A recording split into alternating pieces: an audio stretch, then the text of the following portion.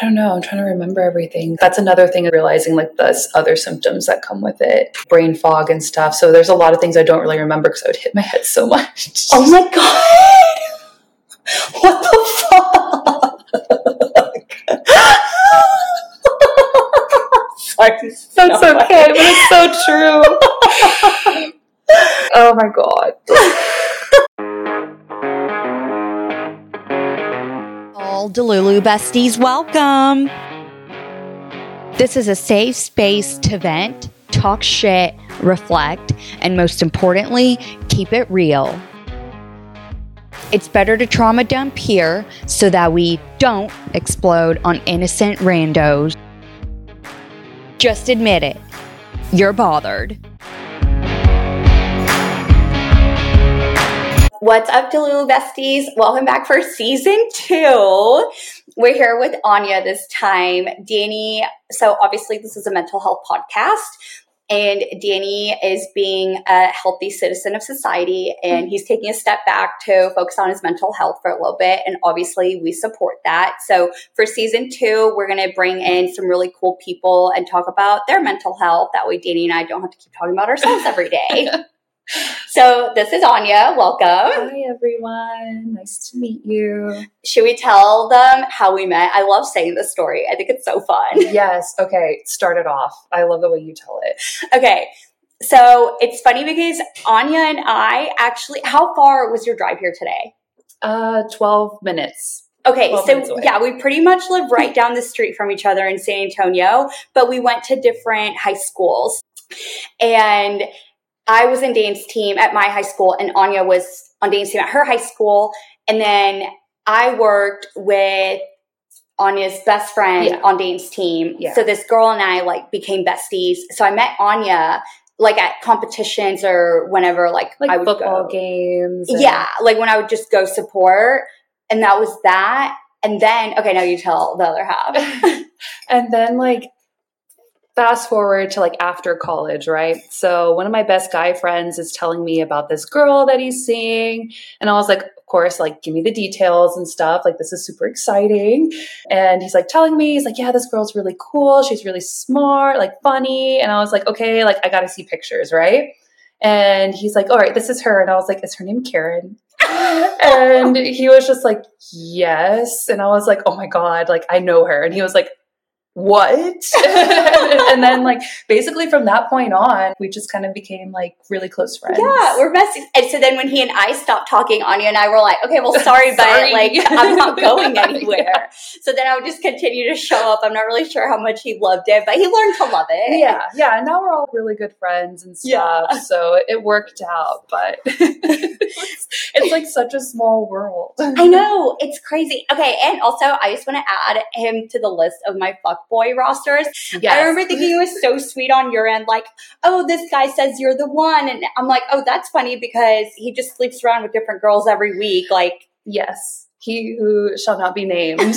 Yes, that's the perfect way to describe him. And so, yeah, I don't know.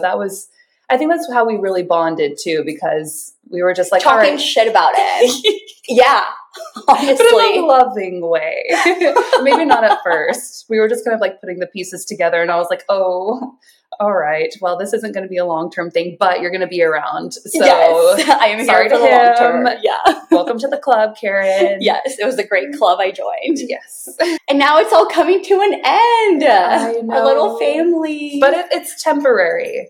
Yeah. I guess we'll see. You never know what happens. Yeah. But, okay, not that anybody else cares, but it's sentimental to me. So the house that this guy who shall not be named used to live in, then afterwards, Anja and her now ex-boyfriend moved in, who was best friends with who shall not be named.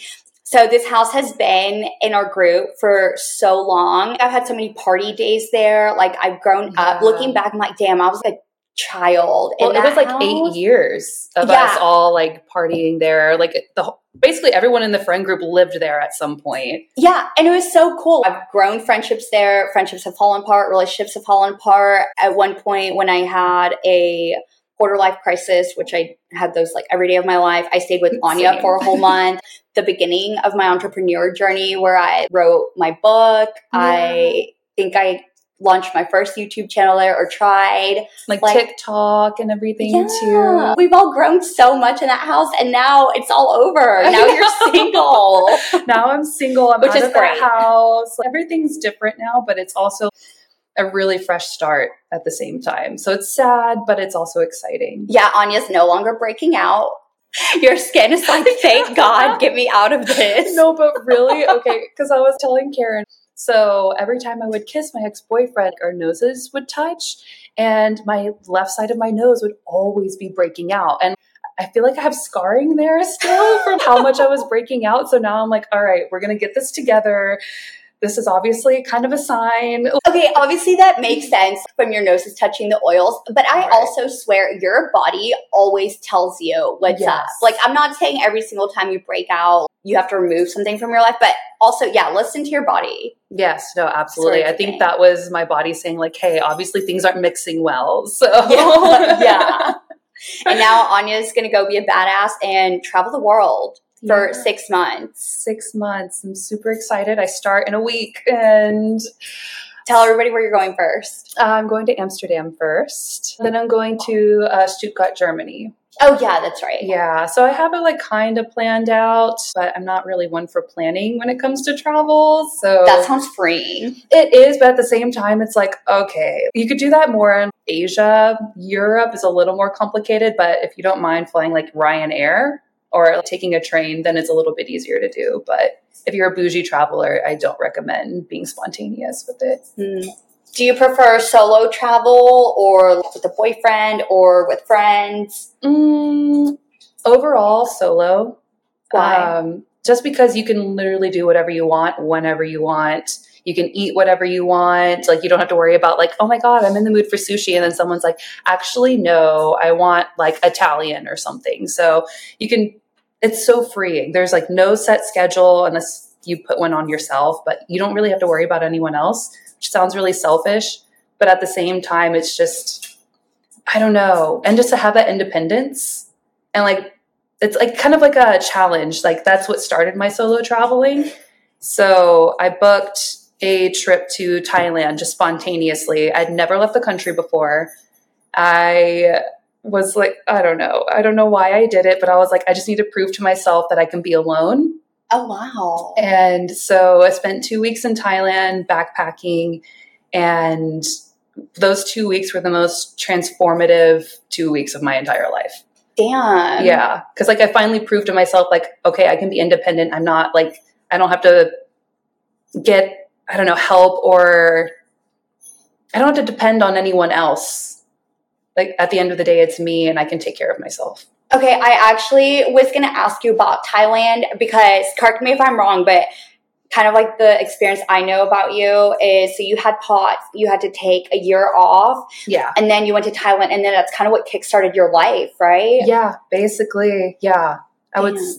So I guess like we can talk about POTS real quick since you brought it up. Yeah. Can you explain what it is? So it's Postural Orthostatic Tachycardia syndrome, POTS for short, because it's an insanely long name. My way of explaining it is, you know how like whenever you stand up too fast, you get all like, you travel through space and time and like almost black out a little bit.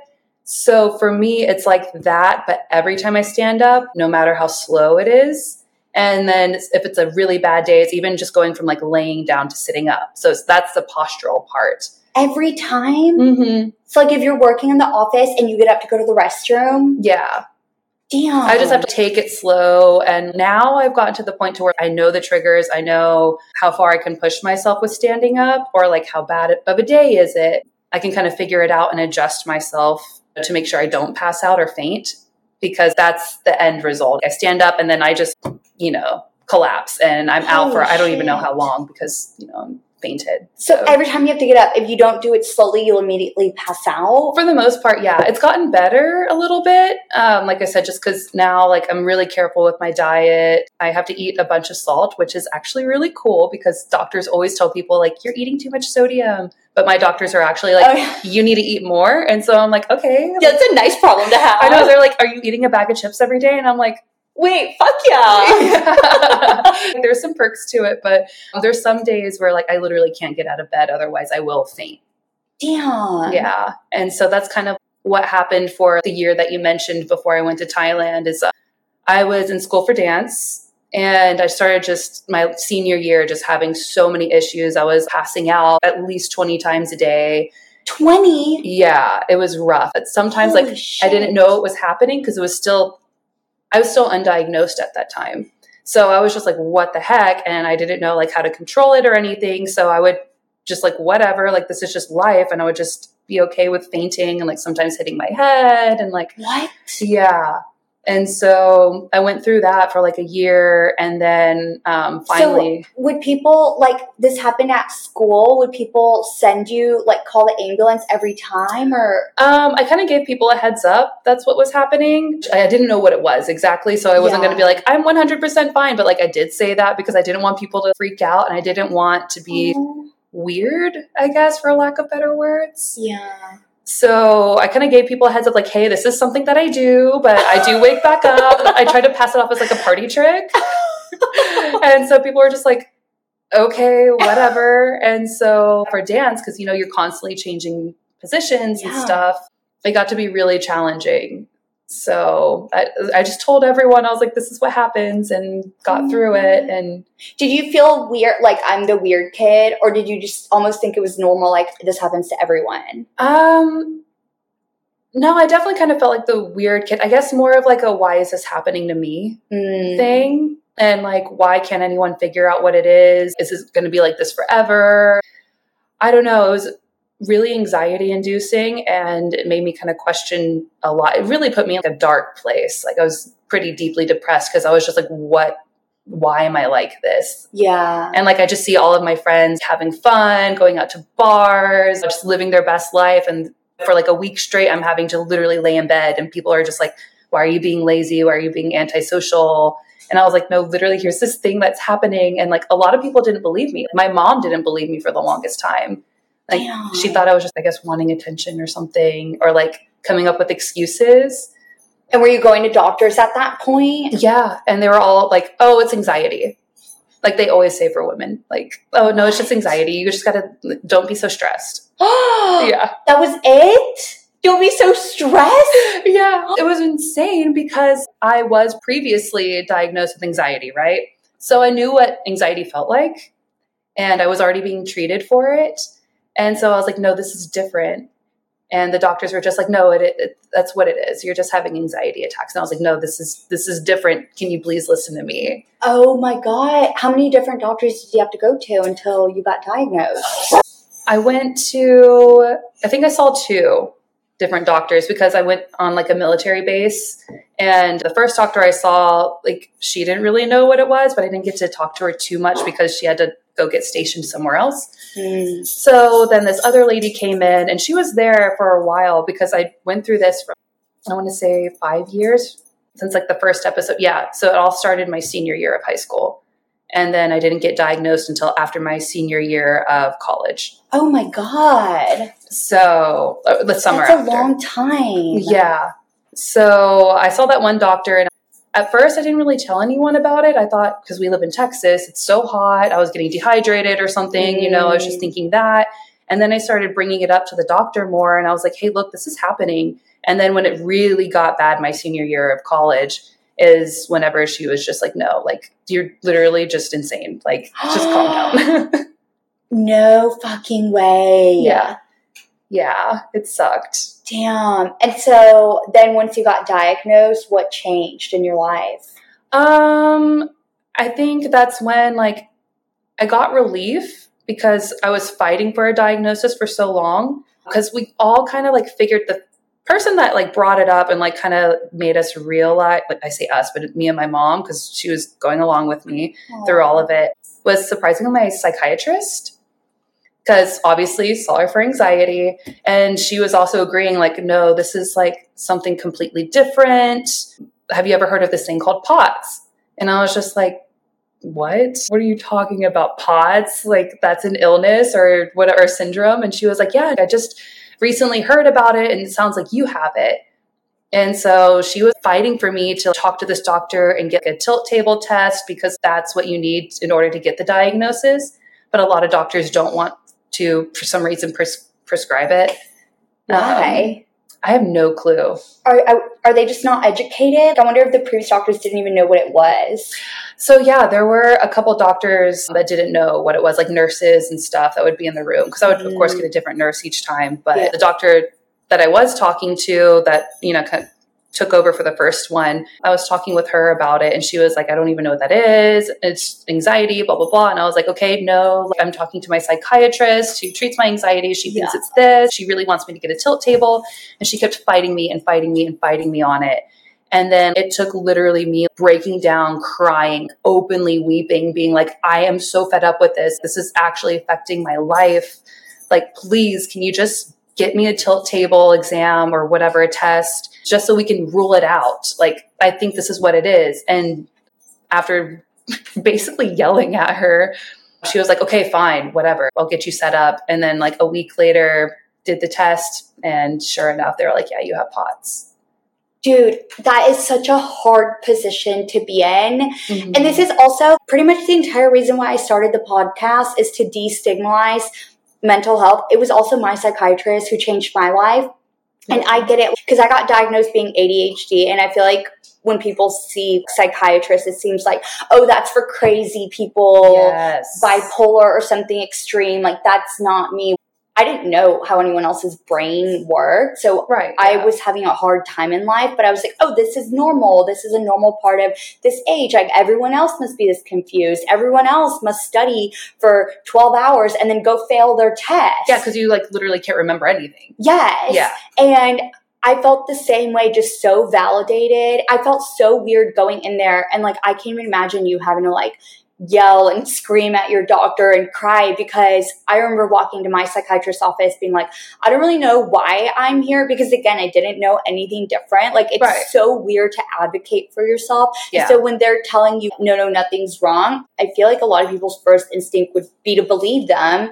And then you gaslight yourself, but then you keep ending up in these like crazy situations in life. Exactly. God, it's so hard. I just want to encourage everybody to go see a psychiatrist. So yeah, I know. And like, sometimes the first one isn't going to be the best one, but just keep trying, because there is going to be that one doctor that changes your life. Yeah. And I even was saying this to my mom earlier, because I actually met with my psychiatrist today, and I was like, it's crazy thinking about how I got through life before I was diagnosed. Yes. Granted, I was barely getting through life, but it's really sad that so many people have to struggle. And so I just want to encourage anybody who is struggling, you're not crazy, and life can be easier. So go seek the help. And okay, yeah, it might be like a shitty road to find the help, but you will get it. You're not crazy. And also, I know a lot of people, for instance, like whenever I finally got diagnosed, a month later, I was off of my parents' insurance. Oh. And so I couldn't work because I was fainting all the time. So there was a whole year where I was just rotting in bed, having to stay with my parents, and like didn't have health insurance because I didn't have a job. I was off of theirs. And so there's nothing that I could do. Yeah. And so financially, I understand a lot of people are just like, okay, you say like, go to these doctors and stuff, but who's going to pay for it? There's always some type of organization or nonprofit, just something that is out there. You just have to do the research, but there's people that can help you. And I mean, I feel like we're all going through health insurance crisis collectively as American citizens. So people know that there's a demand out there and there's a lot of resources. So just to try your best, do your research, and get that help. It's out there. And I feel like it's actually a lot easier or a lot more accessible than we think. Like even today when I met with my psychiatrist, like right now I'm not working. I don't have health insurance. Like I'm working for myself, but I'm not paying my own health insurance. And he asked me, because we're changing my medication, he was like, oh, you don't have health insurance, right? And he has all this information. Like, he knows how to make it cheaper. And I'm honestly saving money right now without health insurance. So if you just show up and you're like, hey, I need help, but I can't pay for it, they'll work with you, and they have a lot more resources available than you would think. Yeah. And a lot of coupons now for medications that can drop it from like $100 to like $20. So even $20 for some people can be a lot, but at least it's not $100. You can figure it out. DoorDash, Uber, if you can. It's worth it, because without me getting diagnosed, I wouldn't be able to hold down a job. I wouldn't be able to create my own job for myself right now. Like, and same to you. You were stuck in bed. We kind of need to put every penny we have into this so that we can go out and live our lives. Yes, exactly. Totally agree. So you mentioned you were on bed rest for a whole year. Yeah. So is that why, did you just not apply for jobs because like you knew that you would show up and then faint? Yeah. So I did very briefly worked at a vet clinic just because I've always had a passion for animals. And I was like, all right, cool. Like, let's find something that'll give me joy because I was incredibly depressed and stuff. So I just wanted to find something that would make me happy. And I only lasted for a month or so because I just couldn't function. It was really bad. Damn. Did they fire you or did you just have to quit? I just told them, I was like, hey, look, I tried. Like, thank you guys so much for the opportunity because they were my dog's vet. So they were really understanding. They're super holistic. They're really good about everything. And I was just like, hey, look, sorry, I thought I could do this. This is not anything personal. Obviously, I love being here with you guys, but I just physically can't do it. And it's not fair for me to be on a schedule and get assigned shifts that I'm constantly calling out of. Oh my God, dude, I can't even imagine because I remember being so excited graduating. I mean, the joke was on me. I ended up hating my corporate job, but I was like, oh, this is the beginning of my life, like my dream life. Yeah. So I can't imagine you not only not being able to get a job, but then having to watch all your friends have this dream. Yes, exactly. Yeah, it was really tough, especially because I wasn't able to dance anymore. And so all of my friends were dancers and I saw them moving to LA and like becoming a choreographer or taking like these dance classes that I always wanted to take. Oh my God. And I think that's what kind of added more into the depression because I was just like, what the heck? That should be me. And so it was just really rough to see, but I don't know. I got out of it eventually and it kind of forced me to try, like I did my own research. Granted, it was very limited what was out there at the time because a lot of people didn't know about POTS. But I did my own research and tried to figure out like what exactly triggers. There's a lot of trial and error of what makes me pass out. Like, okay, if I go like this speed of standing up, am I going to be fine? How much longer do I have until I do faint? Just kind of experimenting. And then it got to the point where I was just like, you know what, screw it. I'm not going to let it hold me back. And that's whenever I'd come up to Austin on the weekends and hang out with Ryan, which is my ex. I would hang out with my ex, name dropping. And he kind of knew what was going on. He was really thrown off because we were just starting to date. And I was like, oh, hey, by the way, and then like faint. Like we would be in the middle of a club because I was like, no, I'm living my life. I'm going out there. I was so fed up with just having a pity party. And so we'd be in the middle of this really busy bar here in Austin. And we'd be in the middle of the dance floor. And I'm just like, oh no. And then I would just faint and he would hold on to me. And my God. And people would be like, what is happening? And he's like, no, she's okay. She'll be right back. She'll be right back. And so there's just like oh so my many. God. Yeah. So see, how long would you be passed out for? I think he said it was like a couple seconds. I don't think it was very long. But whenever we first started talking, I was fainting multiple times in a row. And it was so bad because I would like lose consciousness, come back, and I'd be like, no, don't let it happen again. Don't. And like faint. And he's just like, what am I getting myself into? And would you just be like, no, we can stay out, it's fine? Yeah, because I was just so determined to be normal. Oh. And that's all I wanted because I was just like, all right, if I can convince myself that I'm normal, it's fine. And so, yeah, I did the whole trial and error stuff to see what made everything better, what made it worse.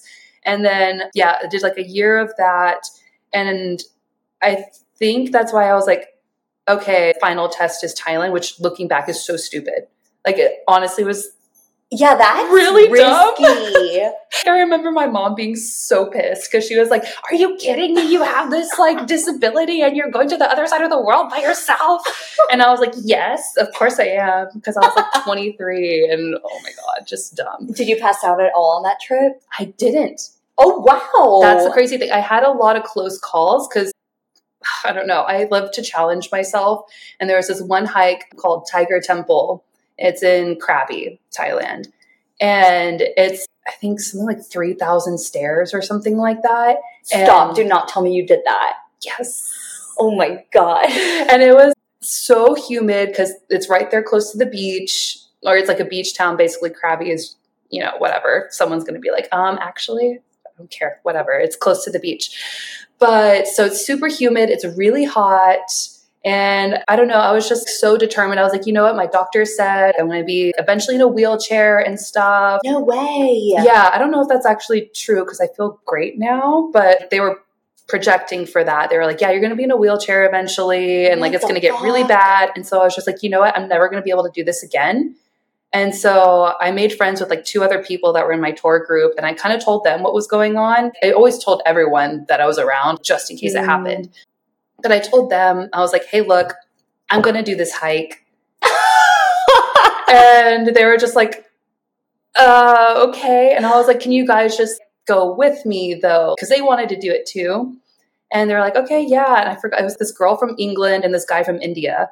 And so basically these 2 strangers that I met that day were just keeping an eye on me. And they would take breaks with me because I would be like, okay, I feel it coming on. I need to just sit for a little bit and relax. And so they would sit with me and talk with me and check in and make sure I was okay. And then cute. 2 strangers. Yeah. Yeah. So that's why I think that trip meant so much to me because it gave me, hope for humanity in general. I was like, not everyone's terrible.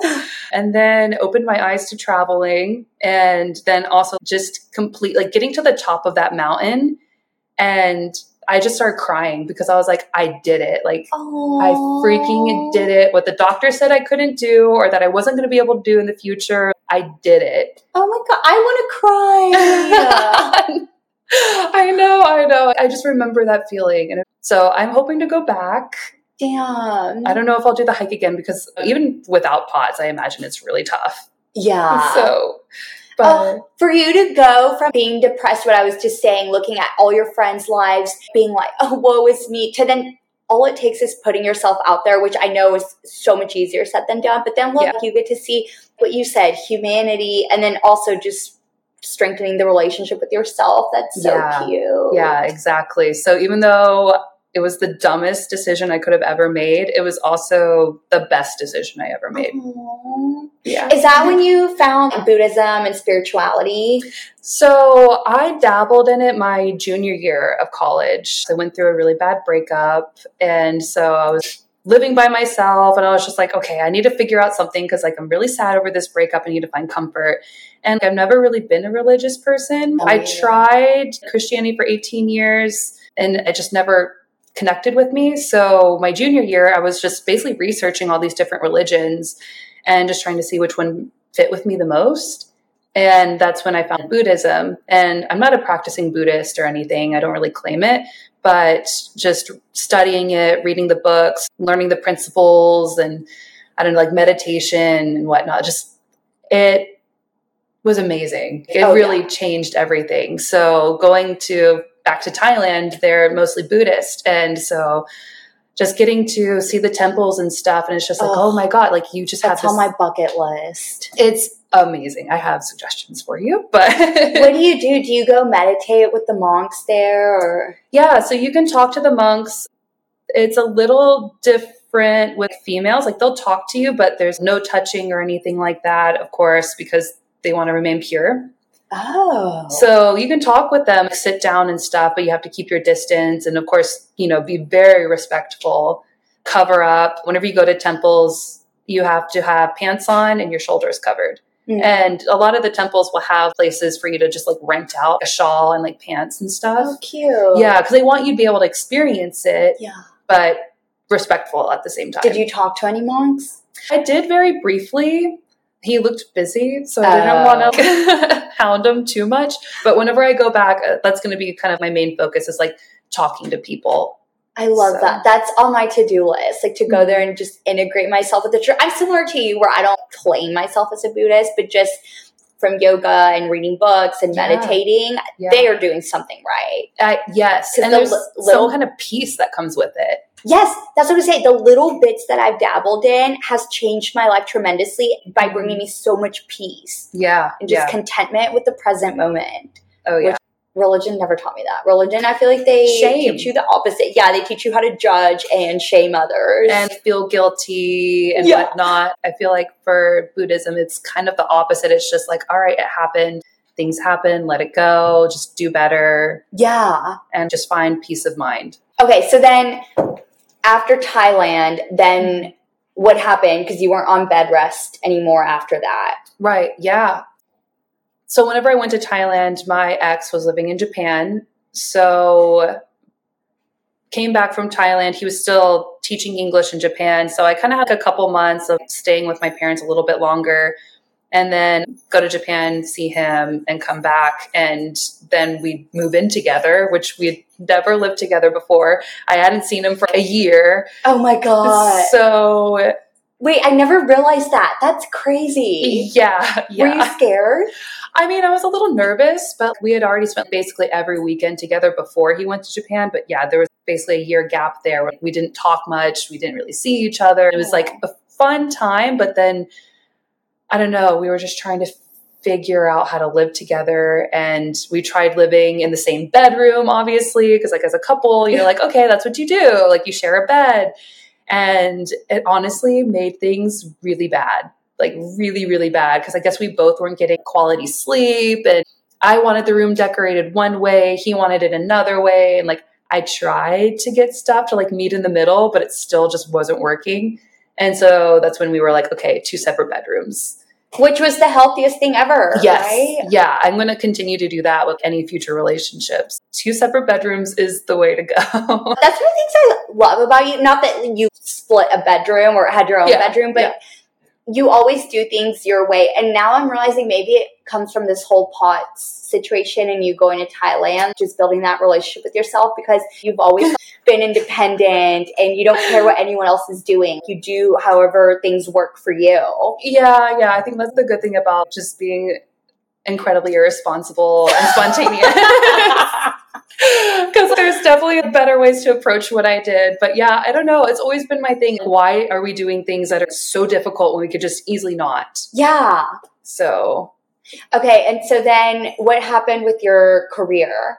You had to start over from scratch when other people were already not halfway through, I guess, halfway through their 20s. Yeah. At that point, I think I was 23, 24. So that's whenever I was like, oh my God, wait a minute. This is real. I'm in my mid-20s. It's so gross. Little did I know. Yeah, that was another thing because I was like, all right, I just moved to Austin. I have to find a job. Obviously, dance isn't going to be a thing. So what the heck do I do? I dabbled in like physical therapy, like that world for a little bit. And I was like, okay, no, I think it's just because I had a terrible boss. But. Did you not pursue dance anymore because it's too much movement and it'll trigger the POTS? Yeah, I didn't feel comfortable with it anymore. I just didn't want to because that was one of my main triggers. So studio dancing was off the table, unfortunately. So that was really rough to deal with, but I eventually accepted it. And so then I was like, all right, what the heck do I do? And so I remember working in the vet clinic for that 1 month. And I was like, you know what? I actually really enjoyed that.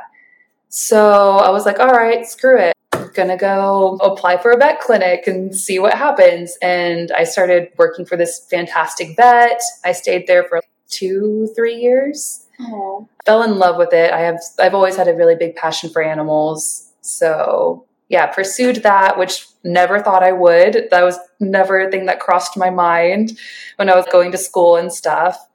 So yeah, I did that. I went to another clinic just to kind of see what that was like. Worked there for I think a year or so. Was it hard having to explain why the gap from when you graduated college to then where you're now starting a career? Yes. Yeah. So that, of course, during the interview process came up a lot because they were like, okay, you've never had an official career. What's going on? And I was like, okay, well, I'm going to be honest with you. Because in case anything happened there, because, it's like a medical facility. I was like, I do have a thing called POTS. It's under control now. If I do have flare-ups or anything, I can let you know. I know the identifying signs. And here's just what I need to do. But that's why it was medical. I just couldn't work at the time. And so that's a risky thing to do. And I'm sure a lot of people in HR that are watching are just like, no, why would you say that? But I wanted to be honest. And I think that's what they kind of respected. And then also in the long run, that helped me because I wouldn't have been hired and then have to keep a secret. Yeah, because that's a big secret. Yes. And see, because where I was going with this is I come from sales. So where we, have to fit this cookie cutter box and we just have to say the right thing, whether it's a lie or not. And so my go-to thing would be, how do I manipulate this in my resume or in a cover letter to even get the interview? It's crazy how honesty goes such a long way if you just try it. That's why I could never be in sales. Don't. It's awful. Don't. Anyone who's in it, I recommend you get the fuck out. So awful. I know everyone I know in sales is trying to get out. It takes a certain person. Yeah. A manipulative person. Anyway, tell us where the rest of your career has gone. Okay, so eventually the vet tech stuff got really depressing. As I'm sure a lot of people have heard, it's one of the most depressing industries to be in, just because of the tragedy that you see. Because of course it's fun to play with puppies and kitties and all of that stuff when it's just like a healthy exam. You're like, oh my gosh, this is why I'm doing it. But then like after, because I was working in a vet clinic during COVID, so not only did you see really sick pets and have to help out with euthanasias and all of that stuff, but you also had to deal with some crazy owners, like people actually losing their minds during COVID and taking it out on you. So I was just like, all right, this is getting to be too much. And then on top of that, the pay is horrible for the amount of work that you have to do. So I was just like, all right, this is not the industry I need to be in. Like, I feel like I'm getting taken advantage of, and I hate that. Yeah. So I tried to stick out as long as possible. And then I couldn't. So I was like, all right, I need a career change again. And at this point, I'm like, 26, I think, 27. And so I was like, oh God, like, how do you start over at 27? That's terrifying. And I had no idea where I was going, what I was doing. I just knew that I needed to get out. And my old roommate that lived with me and my ex was like, hey, look, a position at my company just opened up. It's not anything that you've ever done before, but it's doable. Are you interested in just checking it out? And I was like, okay, cool. So she invited me over and I kind of like shadowed her for like an hour. And she kind of just showed me what the position was. And I was like, oh God, yeah, like I can do this. And so then I interviewed for sales operations for a data solutions company and got myself into tech.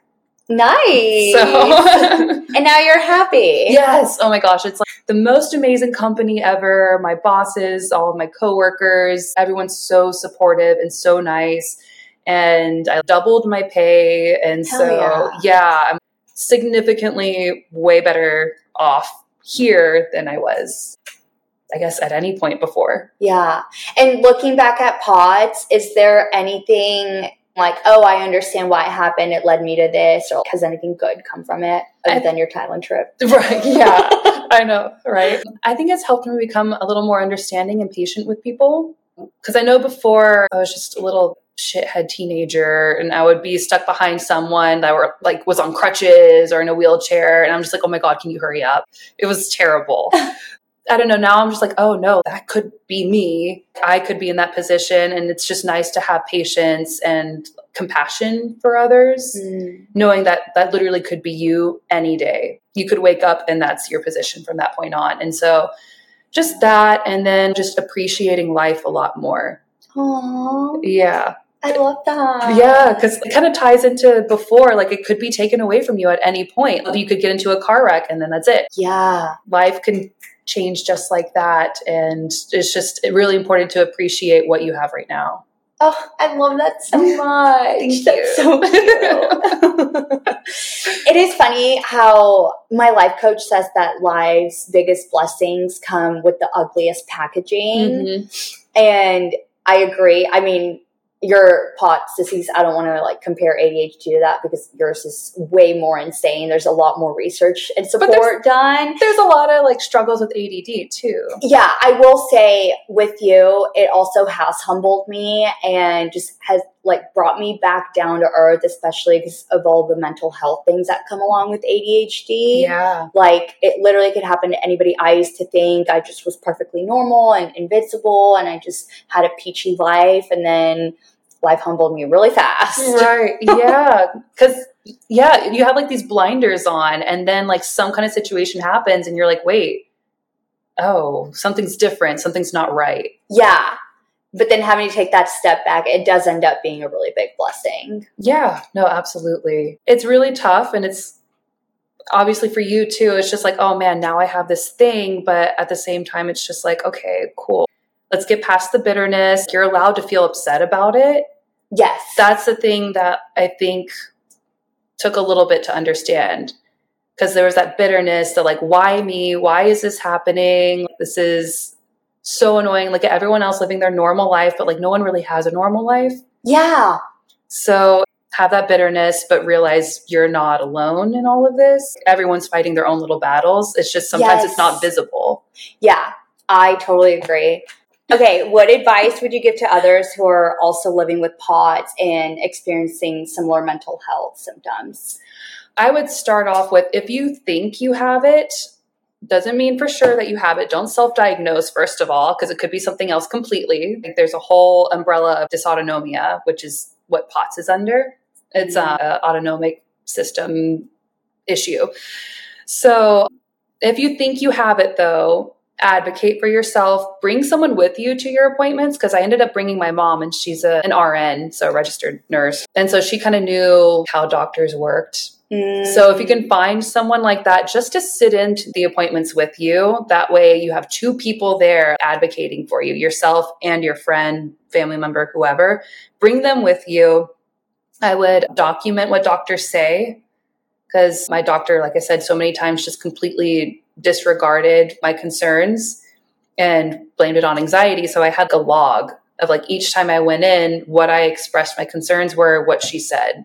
It was pages and pages of me saying, hey, this is happening. This is when I passed out, stuff like that. And then just don't give up. Keep pushing until you get your diagnosis. It's so easy to just be like, whatever, screw it. I'm just screwed up forever. It's just going to be like this. That's what it is. Like, no, keep going. Because once you do get that diagnosis, it's so freeing. Aww. And like, it sucks because you're like, oh, dang it, I knew it. But just keep going. I feel like nowadays, because it's become a lot more common, a lot more people have POTS now for some reason. So doctors are now way more interested in it. They're doing a lot more studies on it. So if you just really voice your concern, keep pushing, eventually get that tilt table test. And then I don't really think there's necessarily a cure or any kind of medication yet, at least not that I know of or that I've been told. Just keep going, get that diagnosis, and then your doctors are going to probably tell you this nonstop, but eat a salty snack. It does help a little bit. It doesn't help a lot, but also don't push yourself and don't feel bad about having bad days. Oh, I love that. Thank you so much for sharing everything. I think not only will this help people with POTS or something similar, but even just with mental health, which is what this whole podcast is about. Oh, yeah. Yeah. They go hand in hand. So you're welcome. Okay. And where can people find you so they can go see all your travel adventures? Oh my gosh. Okay. My TikTok is at Anja. It's AWNJUHH. And I'll include it in the show notes too. Okay. Perfect. Yeah, go follow her, get inspired to go travel the world. Yeah, I'll be posting. So if you want to know some good places to go, I will literally be all over Europe, Asia, and Australia. Fuck yeah. That's awesome. All right, Delulu Besties, thanks for hanging. We'll see y'all next week. Thanks. Bye. Listen up, Delulu Besties. If you want to learn all about manifesting and become a master at attracting anything you want in your life, check out my virtual manifesting masterclass, www.karen-rico.com/shop, or click in the link in the show notes. And if you want to watch me podcast every week, check out my YouTube channel at Balancing the Bullshit, or click on the link in the show notes.